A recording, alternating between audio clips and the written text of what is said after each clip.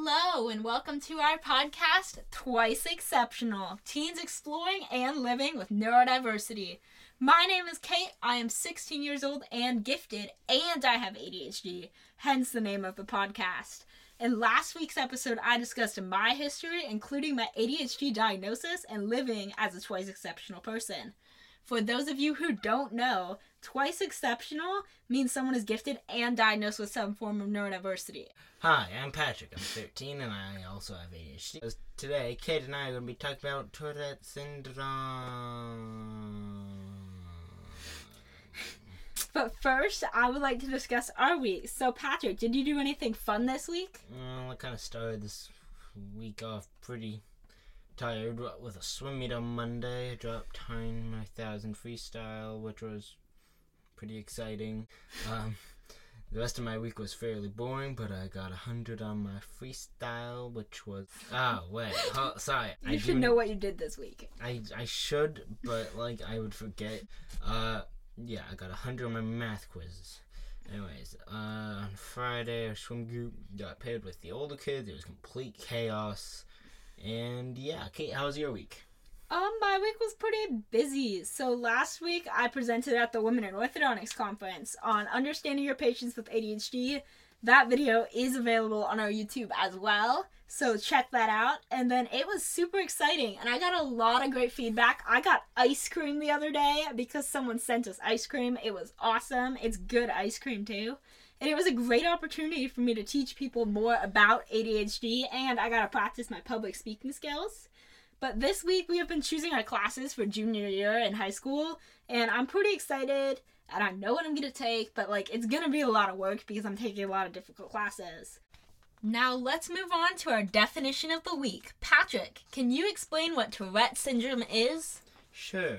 Tourette Syndrome is a form of neurodiversity that involves uncontrollable movements and sounds. Usually this can be seen through some sort of repetitive motion such as blinking or moving their arms slightly. Also, some people with Tourette Syndrome may have a verbal cue that tells you that they have it. These can include swearing and offensive words, but don't necessarily have to. These sort of repetitive actions, whether the physical kind or the verbal kind, are called tics. Tourette syndrome is generally self-diagnosable. It is usually diagnosed when a child is between the ages of 5 and 9. Diagnoses are based on history, and tics must be present for at least a year before the person turns 18, and nearly every day. Treatment for Tourette syndrome usually involves therapy, and it really never goes away. So, though this condition varies from person to person, I'm going to explain it using one specific person, because I know someone who has Tourette syndrome in my school. They're in one of my classes. They have a more severe form of tics. So I'm not going to get into too many of their personal details in this, but some of the things they described I thought would be very important if you're trying to understand how this condition can affect someone's life. So this person tends to use different voices when experiencing their verbal tics. So it's easy to differentiate between when they're ticking and when they're actually saying important things. Because, when they're using the tics, they often speak in a weird voice, and so it's pretty easy to tell, which is good because what they say in their tics is super weird sometimes. So during verbal tics, they have repeated sounds multiple times. So, even if it's just, a ticking sound, they will repeat a sound a lot. They repeat words a lot, too. They'll scream random words at times, and then they also swear a lot when they're ticking. And they also have a physical motion tic that involves a head shake. Sometimes their arm moves to the side, especially when they've written on the whiteboard before. It just kind of happens like that. But then because our class is very well aware of their condition, we are able to do what's best for them because they've told us. So mostly our job is to try to not set off their tics, because certain words and stuff can set off a tic for these people.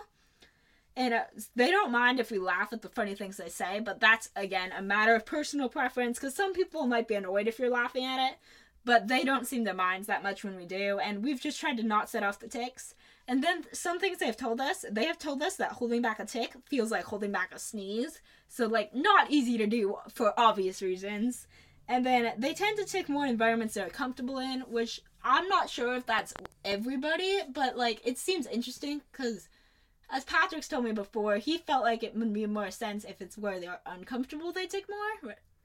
I mean, a little bit, but also I do think I have a reason here. Okay. For why. Okay. So, You know, almost everyone with neurodiversity conditions try to mask it.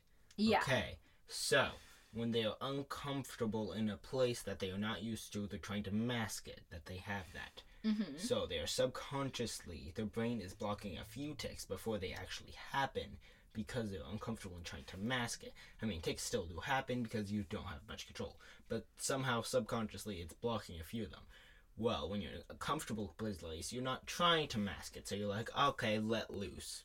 Not really, but you know. Yeah, I know what you're talking about. And it's going to just keep coming out again and again and again, more and more, because it does not have to try and hide. Yeah, just like with us and how with ADHD, people tend to mask their ADHD symptoms a lot also, especially when in certain environments. And same thing with some of the other conditions. That's why sometimes you might see them trying to copy people a lot, is because they're trying to mask their symptoms, and they do that by often copying what other people do.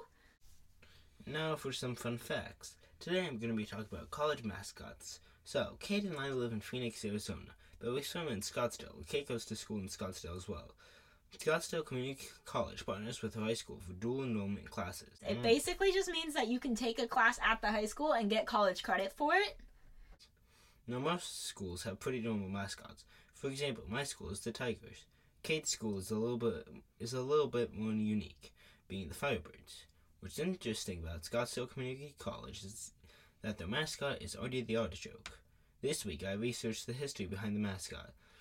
Their mascot emerged in the 1970s upon fights over money in athletics. It was meant to serve as a form of embarrassment for their sports teams, and students at the time picked the mascot for that reason. Artichokes aren't related to Arizona in any particular way. Native to the Mediterranean, most of the artichokes in the United States are grown in California. Despite this, Artie the Artichoke is a crucial part of Scottsdale Community College's culture and identity. Yeah. In today's episode, Patrick and I discussed Tourette Syndrome and how it can affect someone's life.